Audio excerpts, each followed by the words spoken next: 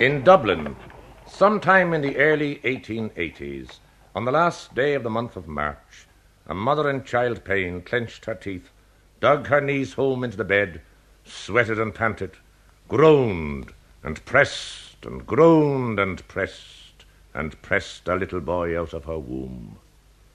Down into a world that was filled with the needs, ambitions, desires, and ignorance of others, to be shoved aside, pressed back, beaten down by privileges carrying God warrants of superiority. But the round-bellied, waggle-headed, lanky-legged, newborn latecomer kicked and cleared a patch of room for itself from the trampling feet and snapping hands around it. This is the way Seán O'Casey opens his autobiography. The 6 volumes that make up the work are a mixture of fact and what you could call documentary fiction. In a sense, they are novels. O'Casey sometimes called them that. But novels or not, O'Casey clearly intended us to take them as giving a truthful picture of his life as he himself saw it. The most vivid part of the picture is that of the hardship and poverty of his later childhood and youth. Now, some time ago, a Dublin journalist published an essay in which he alleged that O'Casey's yarns about his hard times were a tissue of lies. Naturally, this attack on the honour and truthfulness of the recently dead O'Casey got a lot of local publicity. Some other journalists and columnists seemed curiously ready to accept the allegation without scrutinising the evidence, and that evidence doesn't bear scrutiny. For instance, it's denied that Seán O'Casey ever lived in a tenement, but you need only look up Tom's street directory to find that it classifies 2 of O'Casey's dwelling places as tenements at the time he was living in them. However, we don't have to depend solely upon official records to verify O'Casey's picture of his childhood and youth and his portraits of his relations. Although O'Casey died 4 years ago at the age of nearly 85, there are still alive and very much alert men and women who were in their teens when O'Casey was in his 20s, who knew him as a private man long before he was a public figure. We've recorded the memories some of these people have of the young Seán O'Casey in the Dublin of over half a century ago, and their memories of his mother, his sister, and above all, his elder brother Mick. In fact, what you're going to hear will be largely a tale of 2 brothers. But first, Seán himself. In the early days of this century, Seán and his mother and his brother Mick were living in 2 little rooms at the top of a house in Abercorn Road in Dublin's Dockland. It's a small house, and none of the upstairs lodgers would have had room to swing a cat if they'd so desired. Katie Butler, whose name will be familiar to readers of the autobiographies, was a girl in those days and living in that house. And she's still living there now, a widow, Mrs. Catherine Kennar. Gaelic enthusiasm may appear somewhat unusual in a family that was staunchly Protestant. It's true that O'Casey's father, Michael, had a certain independence of mind, if we're to trust what his son says. But one must remember that the father died when Seán was only 6. Therefore, Seán's recollections of him must have been more shadowy than the vivid word-painting of the autobiographies would imply. Now, the family didn't live in a fetid slum when the father was alive.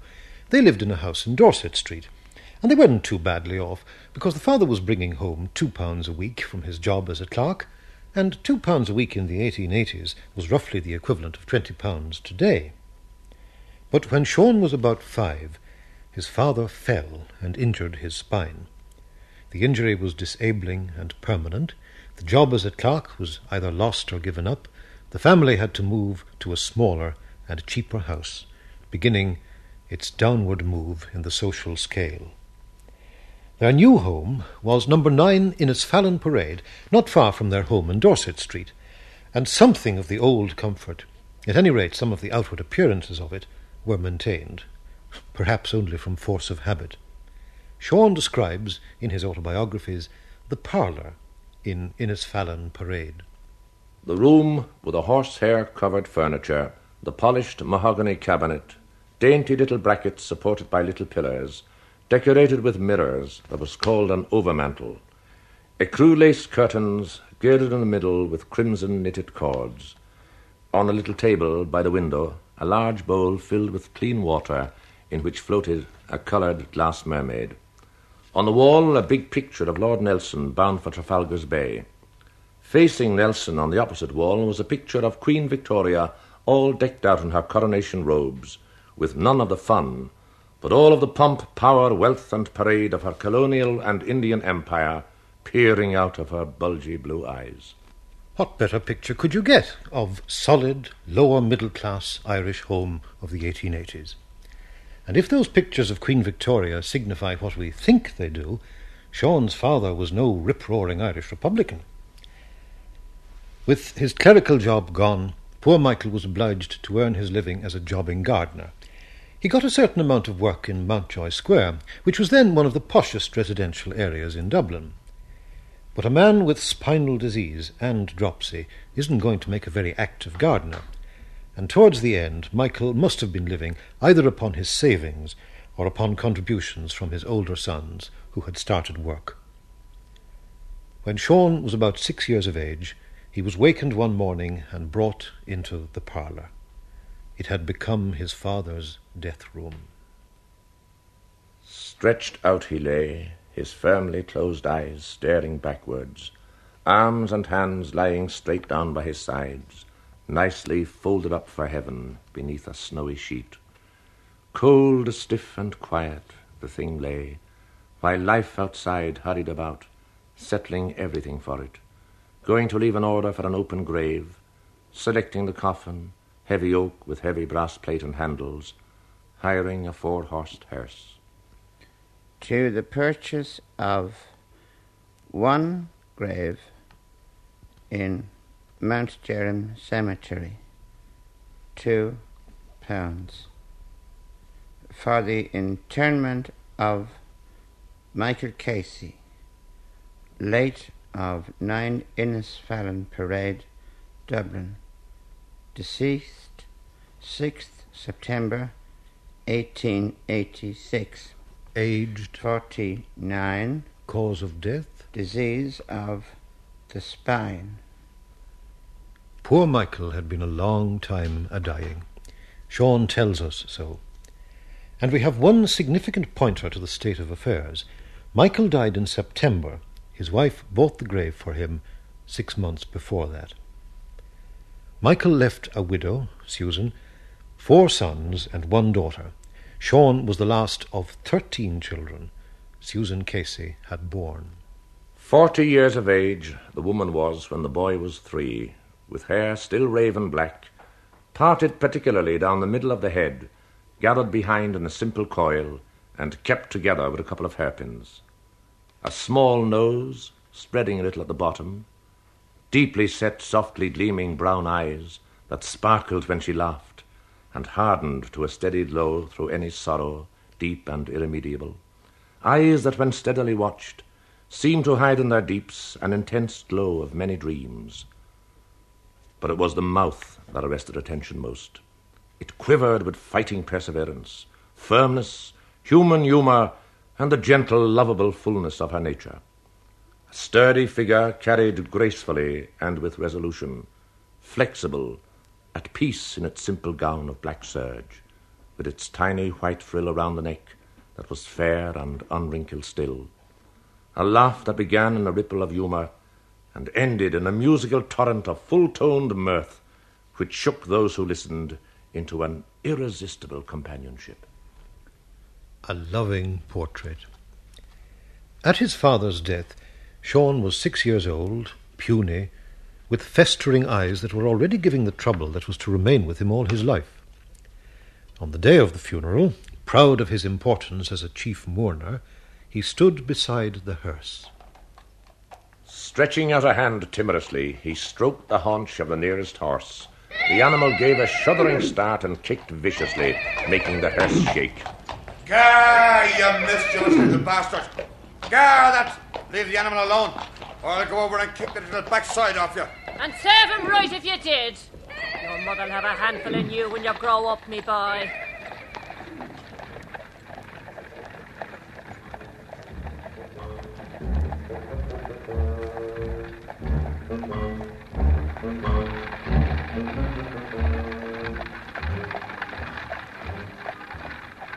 Get up there.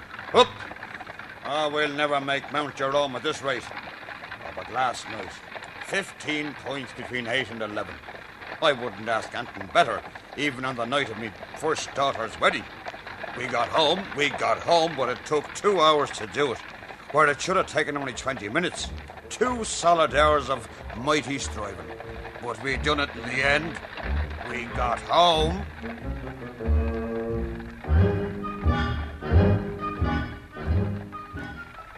Home, for the young O'Casey, was to be an even smaller and cheaper house, in which his widowed mother lived as best she could on the earnings of her daughter Bella, who was a very poorly paid teacher, and on such small sums as her grown-up sons allowed her. But the little group around Susan Casey soon dwindled. One son, with the resounding name Isaac Archer Casey, emigrated with his family to England. Presently the daughter Bella was to get married to one of Queen Victoria's soldiers, Private Beaver. Another son, Tom, died, and Susan was left with just herself and Seán, with prolonged visits from another son, 12 years older than Seán, and also one of Her Majesty's soldiers. This was Mick. When Johnny comes marching home again, hurroo, hurroo. When Johnny comes marching home again, hurroo, hurroo. Mick was the only one of his brothers that Seán got to know really well. He didn't like Mick. Mick didn't like him either. But I don't think that Mick's feeling was as deep-rooted as Seán's. I suspect that Mick, like so many who are hail fellow well met, had no deep feelings for anything or anybody. Readers of the autobiographies who fall under the spell of Seán's powers of portraiture will tend to view the two brothers in the roles of saint and sinner. But let's not forget that it was Saint Seán who, like God, wrote all the books. The great wide world remembers Seán with admiration as one of the founding fathers of the modern theatre.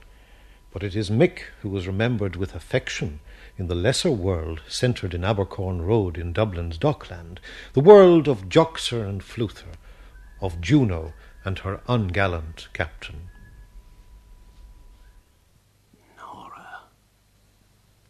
The violets were scenting the woods, Nora, displaying their charms to the bees, when I first said I loved only you, Nora, and you said you loved only me. The chestnut blooms gleamed in the glade, Nora. A robin sang loud from a tree. When I first said I loved only you, Nora, and you said you loved only me. The birds in the trees sang a song, Nora, of happier transports to be. When I first said I loved only you, Nora, and you said you loved only me. Now, what sort of impression did the young Seán O'Casey make on the neighbours? This is how he appeared to the young Katie Butler 70 years ago, when he and his mother and brother lodged with Katie Butler's family in 18 Abercorn Road, Dublin. Oh, my goodness. He was like an old man of 80. Don't you know? You saw him when he was lately there in papers. Yes. Well, he wasn't much better. Low shoulders, terrible small, beady eyes, always sore, and nearly he couldn't hardly see.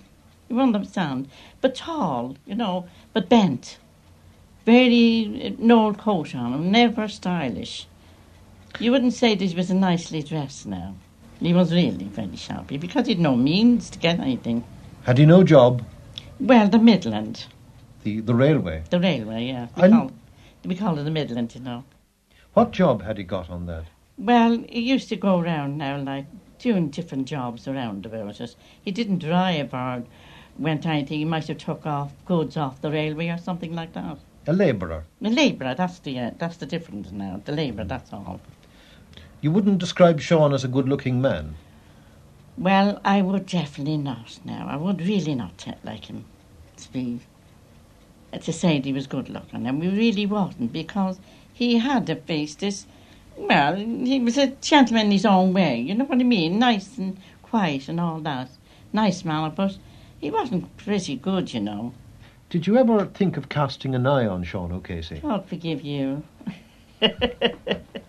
Lord in heaven, a child. No, I couldn't. We're about the one age ago. But still, I couldn't realise him. I went out to had my own boyfriend. Did he? I married my own boyfriend. Did Seán cast an eye at you, do you think? No. Oh, no. Was he a man for the woman at all? No. Never looked at a No. girl? Are you sure about that? I did. I never knew how Miss Clary married him. Really. No, so She must have married him for his talent or something. Now, a man's view. John Leach was another of the neighbours in Abercorn Road. He was a boy round about 1910, and this is his memory of the young O'Casey. He was very thin, I might describe her as miserable looking, with peculiar feet, not club feet, but something of that nature. I wouldn't say they were deformed, but they were peculiar. And he always wore the hobnail boots. Did Seán ever chase you away from him or anything like that? Well, he often lifted the window and roared out at me when he'd be disturbed when he was playing the chanter. The bagpipes, he used to walk up and down the room playing the chanter. I had studying music or not, I don't know, but we were making a noise outside, he'd shout at us, clear away. Just clear away? Oh, yes, well, he might have said something else, but I forget it. Did you ever think of him as a great man? No. Would you say that he was a great man? Well, now I would, yes. Were you surprised when you found out later on that Seán O'Casey had become famous? I was amazed, yes. Why? Well, to know that of his, as I knew him, very humble type of man and casual worker, and a bit odd in his way that he could be able to put these ideas of his on paper and write them into a play to be played on the Abbey stage. How about... I always regarded him as a crank. That's my boyhood impression of him, and I don't see a real reason to change it now. Did you like him? No. Around the corner from Abercorn Road lives Mrs. Beaver. Mrs. Beaver is the widow of Seán O'Casey's nephew. That would be Bella's son. When Bella died, Seán took charge of the lad, brought him in and gave him a home. Naturally, the nephew read the autobiographies. He had a good laugh at them. He had. Why? At the ridiculousness of them.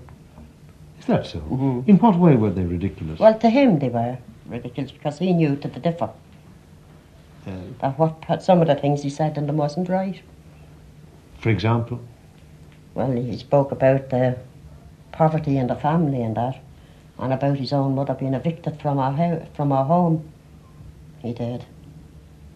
And my husband's mother lived round the back from where I live. And she died there, in that house. Your husband didn't think that the O'Caseys were as poor as Seán made them out to be? No, they weren't. Were they well-to-do? Well, they were in their early life now, but not when he lived with them. I mean, they weren't what you might call very well off, but they were comfortable.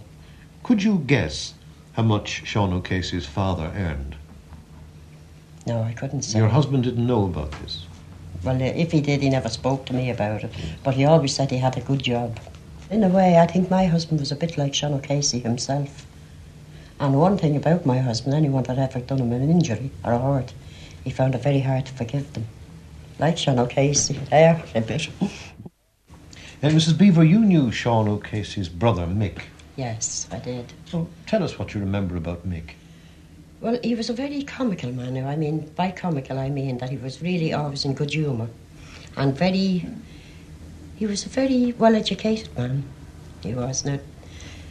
And he used to do a lot of drawing and sketching. And now if he was sitting in a chair like that gentleman there, he could sketch you just as you're sitting there now. Did he ever sketch you? He did, yes, indeed. Many a times. And what did you do with the drawings? Oh, I think, lost them and that. I never bothered at the time. Did Mick drink? He did, yes. And was he a heavy drinker? Well, I believe he was in his early life, but when I knew him, he wasn't what you might call a heavy drinker. I can safely say I've never seen Mick drunk in my life. Now, Danny Burke knew Mick very well. He'd never refused a drink. And he'd always remark, like, in the good old days, I remember with your father and I remember with Katie and that, when it was only tuppence a pint. And I think then, I didn't see him then, but I'm sure he drank an awful lot. In his later days, did he drink an awful lot? Well, there again, you see, he hadn't got the money to drink. He was poor Mick, like, we used to call him Poor Mick. In fact, all my family used to call him, there's Poor Mick, home boy. And I'd knock at the window and he'd come over and have a bit of a chat. And if I had anything at all to give him, he was great. He was delighted. My mother knew him very well. But everybody on the road knew him as old Mick. Here's old Mick down along. Did you ever see him really incapable from drink? Well, once I gave him a hand home. He was really bad. I think there was a wedding or something in the family. Some relation of his was after getting married and he left the wedding party and went off on his own, and I met him on the road and, well, I had to give him a hand home, but he knew where he was going all right, like, you know, but he was under the weather all right. What did Mick look like? Mick was, I'd say, the opposite of Seán. He was stoutish, wasn't anyway stooped at all, a sturdy man, a great character, and in the latter years he grew a beard, a big grey beard. When I knew him first as a very small boy, he had a black moustache, turning grey. And then later on in years, when he moved up, as a coincidence, he moved up to Ellenfield Road, where I lived at the time. And he had a big grey beard then. There are O'Caseys still living at Ellenfield Road, a second, third and even fourth generation of them. Marriage has changed their names, and now Seán O'Casey's niece is Mrs. Isabella Murphy. And you are the daughter of Isabella. Isabella, who was Seán O'Casey's sister. That's right. By the way, you look remarkably like Seán O'Casey. Well, I've been told that by a lot. I don't know whether I do or not, but I was like his mother, they said, when I was young, but I suppose I've got like him now. Dare one ask how old you are? I'm 73.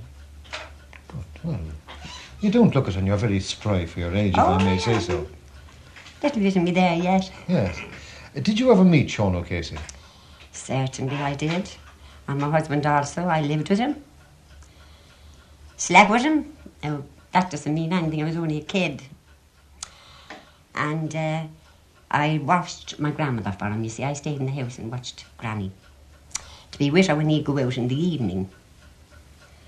And then when I went to work, a brother of mine, Sean Beaver, took over. How old were you when you first knew Seán O'Casey? Oh, well, I was born in where he lived, in Hawthorne Terrace. See, Mammy and Granny lived together in a house in Hawthorne Terrace. And I was born in 25 Hawthorne Terrace. And Uncle Jack was only, well, he was a young boy. I noticed you called him Uncle Jack. Yes, I never called him anything else. Never. Yeah. Sorry. No. Do you see, we always called him Uncle Jack because the people used to call him already Seán. So we always called him Uncle Jack. I did anyway. What did his mother call him? Johnny. What was Seán like in those early days? Well, he was a young man. I remember him when he grew to be a young man, and he'd be very quiet in the house. He was good looking, only for his eyes was a bit tender, like, you know. But you'd never hear him in the house, only when he'd be shaving or washing himself, and then he'd be singing Irish songs all the time. Had Seán a nice voice, a nice singing voice? A lovely voice when he was young. And I heard him here on the BBC, and he sang a song, and I thought he was very good for his age. Mm-hmm. He sang Waiting at the Gate for Kate. Did you know that? Mm-hmm. And he was very nice for his age. I thought he was great. He was a lovely speaker. A beautiful speaker, because he used to stay in the Standard Hotel when he came over here. And I had a daughter, was a receptionist there for the visitors. And she made herself known to him, and she said he speaks beautiful. And he was delighted with her, but he said she wasn't to stay there, she was to try and get on. You know. Did she? She died, God help her, at 26. She was lovely. I had a lovely letter from him when she died too. His brother Michael died the 11th and she died the 12th. And his brother lived with me here, you know. You didn't know that. I'm speaking very Dublin, ain't I? No. His brother Michael. You haven't heard about Michael, did you?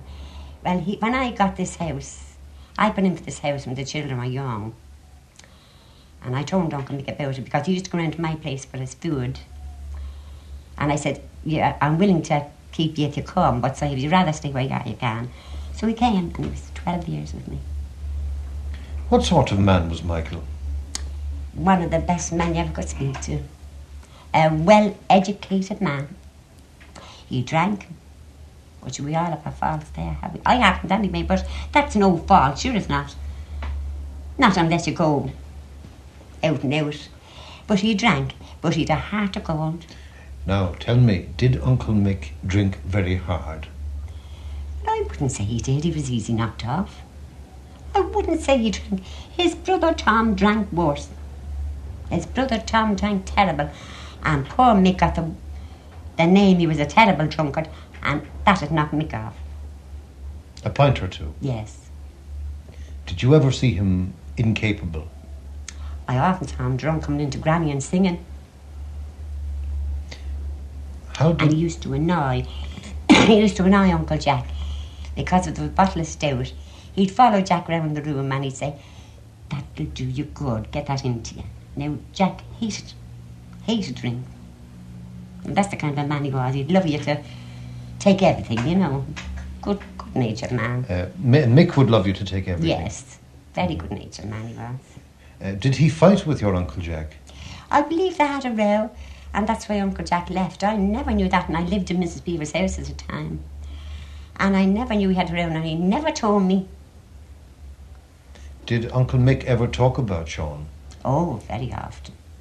Very often. What did he say? Do you see, he used to send him an odd pound, you know. Uncle Jack, yes. And he'd say when he'd get that, well, he's not bad. He's a great fella. He is, as I to remember you and all the torments used to give him, you know, jesting him. And he used to write lovely letters to him, telling him about his family and his wife. What did your Uncle Jack say about Mick? Well, he used to be disgusted sometimes with Mick at the drink. He hated the drink. And he used to be disgusted with how Mick would be sing loud and everything when he come in, you know, sing a song and all like that. He was a quiet man. I think he always wanted to be very quiet. And Mick was a bit rowdy? He was, but no, he was good. Because I heard him saying to Uncle, "Oh, I better not say this, I won't." Because about the IRS, I would say nothing, I'd be pulled up. Not at all. You can say this because we won't be broadcasting it if it's something which shouldn't be broadcast. Oh, yes. Well, I remember when he was in the Irish Republican Brotherhood, Uncle Jack, you know he was in that. I heard Mick telling him one night that he sold his freedom. And he said he didn't. Do you see, Mick was a soldier. And, of course, Uncle Jack was a Sinn Féiner. How did your Uncle Mick get on with his mother?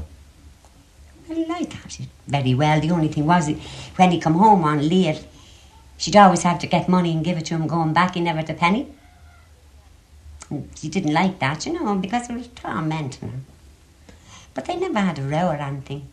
I never remember anything like that. Was she fond of him? Well, yes, she was. But her favourite was Tom. How do you know that? Seán O'Casey has it in one of his books. Yeah. And I always knew she thought much of him because she used to always say he's a lovely man. Tom? Tom.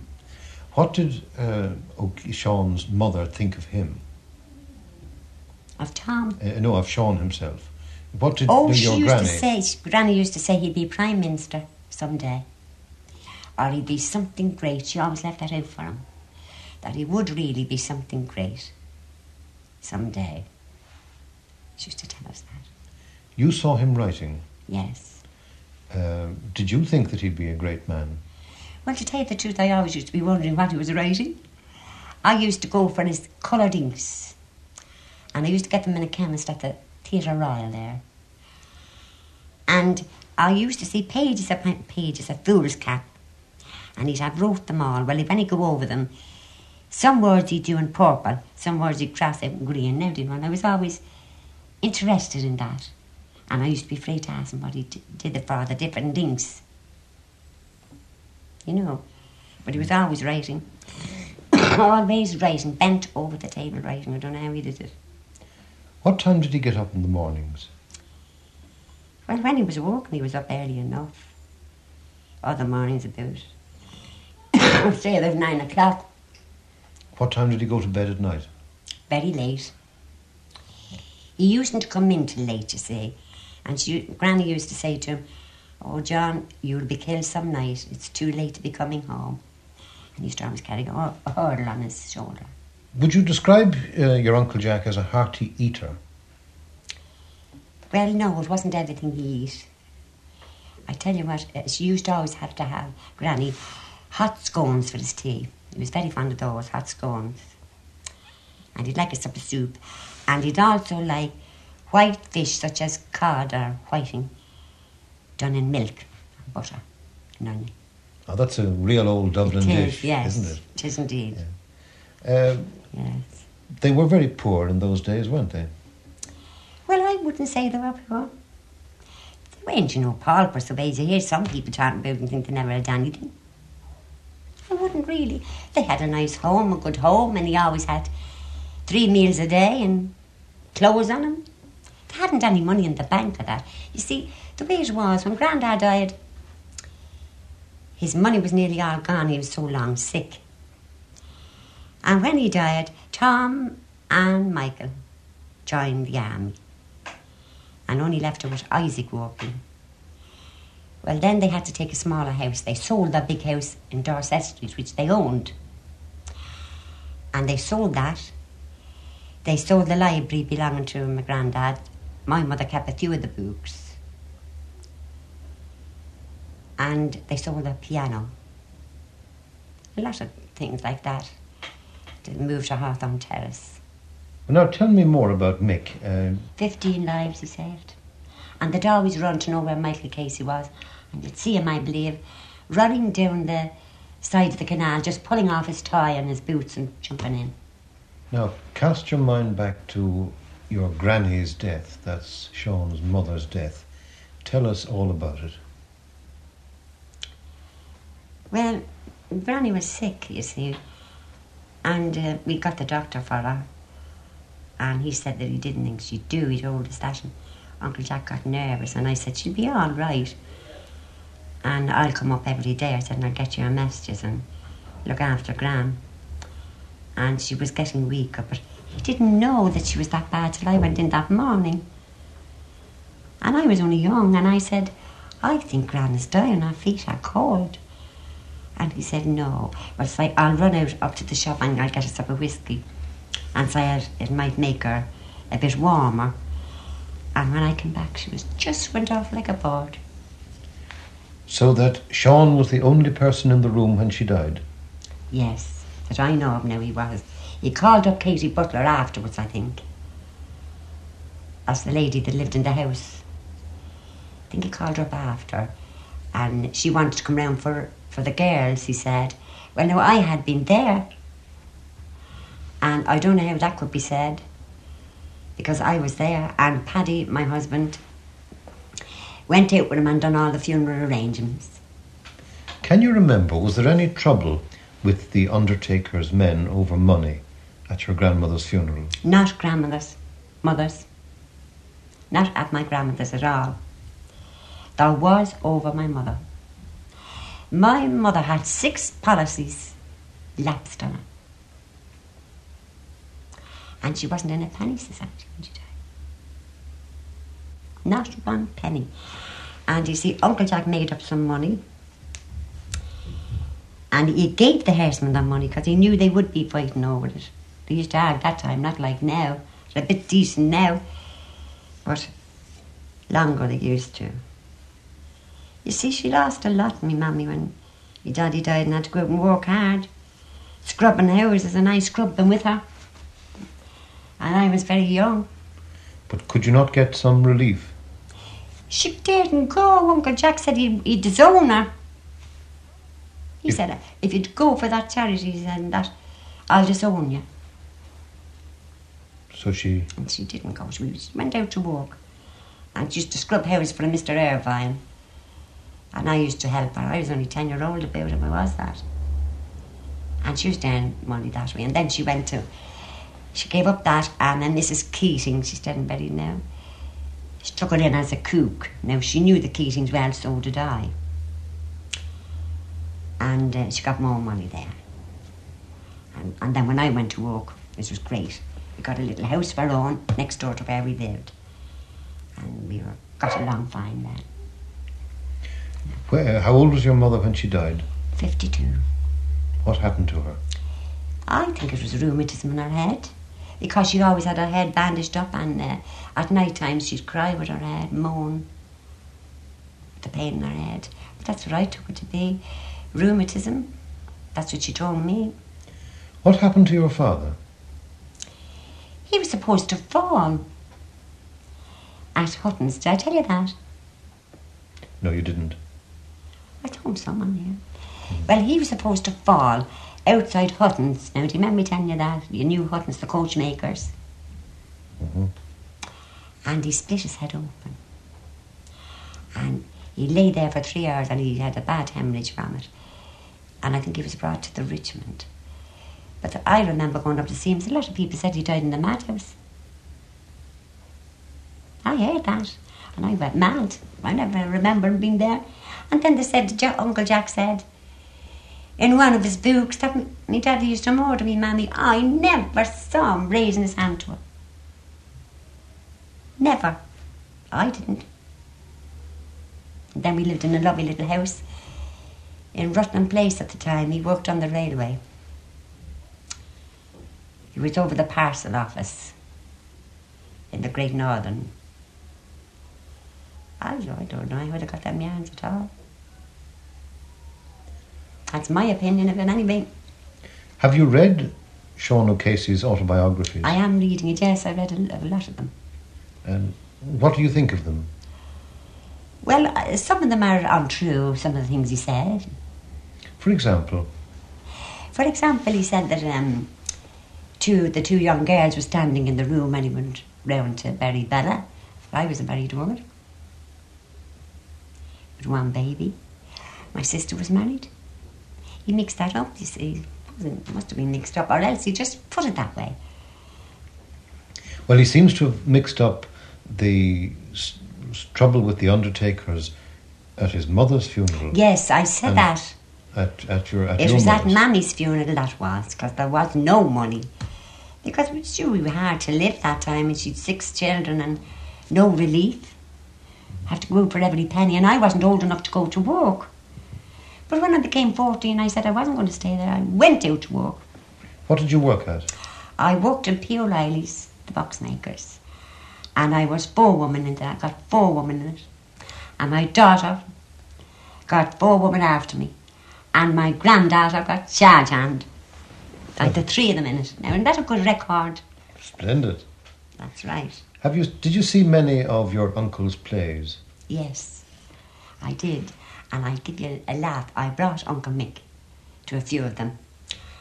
And Uncle Mick, when we got in, he tipped me and he said, if they knew who we were, if they knew who I was now, and I'd say, no, Uncle Mick, don't say anything. We never told anyone, but we were there. Why didn't you want to tell anybody? I don't know.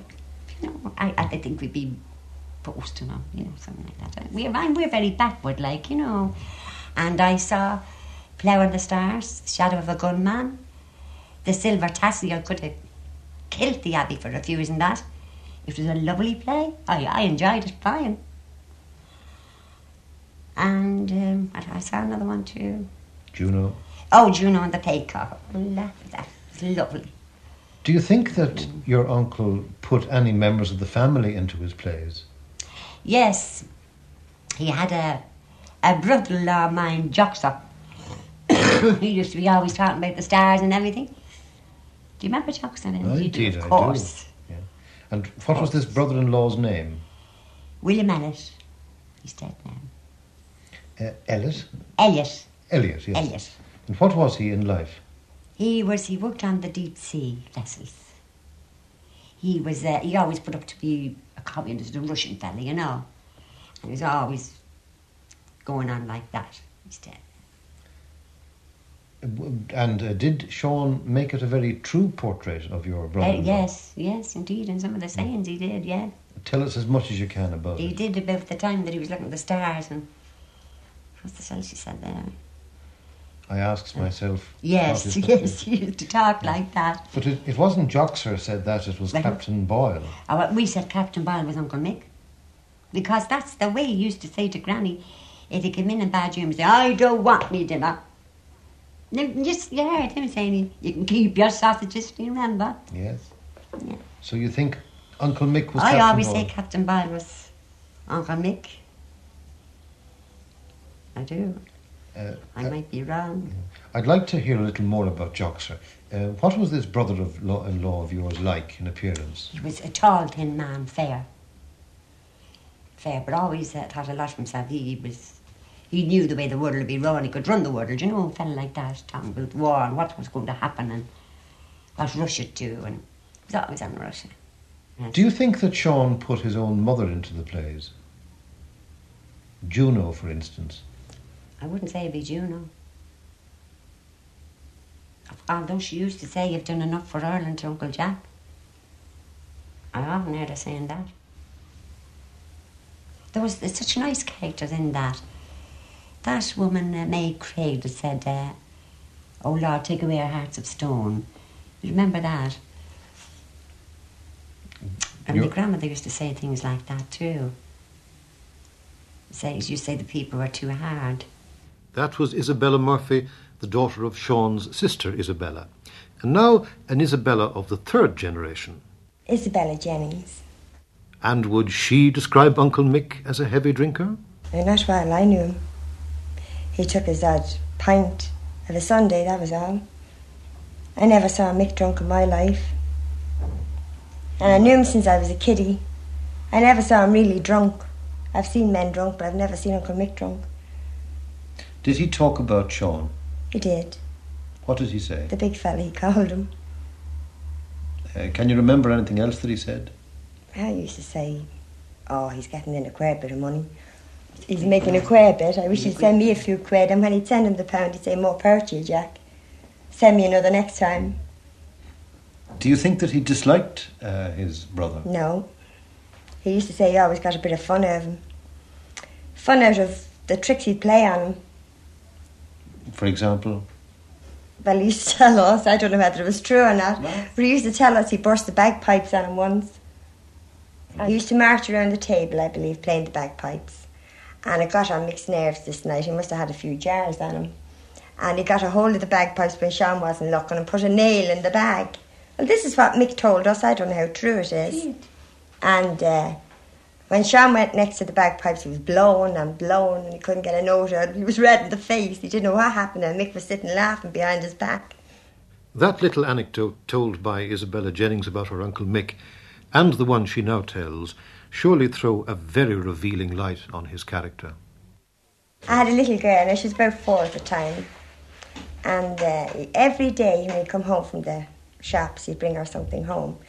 And he'd play a game in her every day. He'd have an orange in one pocket for her. But first of all, he'd say, stand over there. And when she stand over by the wall, he'd throw, supposed to be the orange, but a turnip would roll over to her. And he'd get the turnip back from the little one. You know, she used to be disgusted. Well, he used to stand and laugh at the disappointment on her face, but she'd get her orange afterwards. He was forever playing tricks, you know. From the lawyer's point of view, We have had, I suppose, a lot of conflicting evidence from the tellers of the tale of the two brothers, Seán and Mick. You can expect differences in matters of opinion. For instance, was Uncle Mick a sponger and a boozer, or was he a jolly old ex-soldier with such a delicate constitution that he could be half-jarred after the odd Sunday afternoon pint? But we've also had conflicts upon what should be matters of fact. For instance, the personal appearance of the two brothers.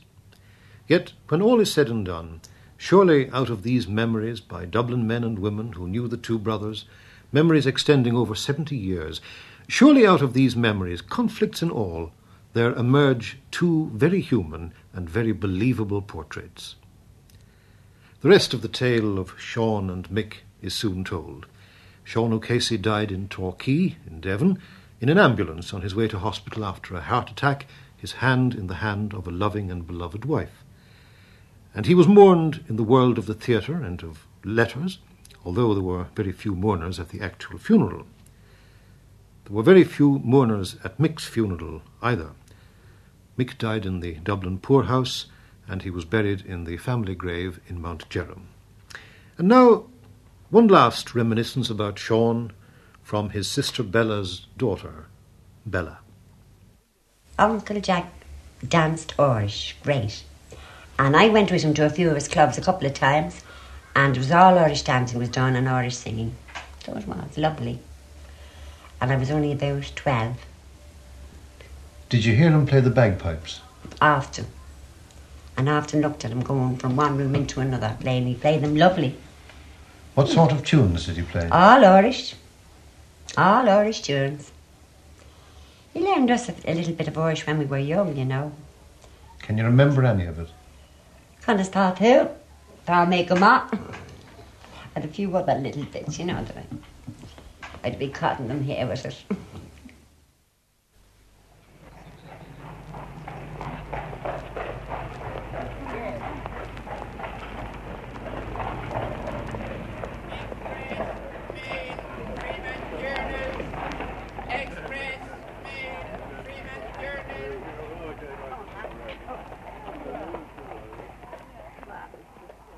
In Dublin, sometime in the early 1880s, on the last day of the month of March, a mother in child pain clenched her teeth, dug her knees home into the bed, sweated and panted, groaned and pressed and groaned and pressed a little boy out of her womb, down into a world that was filled with the needs, ambitions, desires, and ignorance of others, to be shoved aside, pressed back, beaten down by privileges carrying God warrants of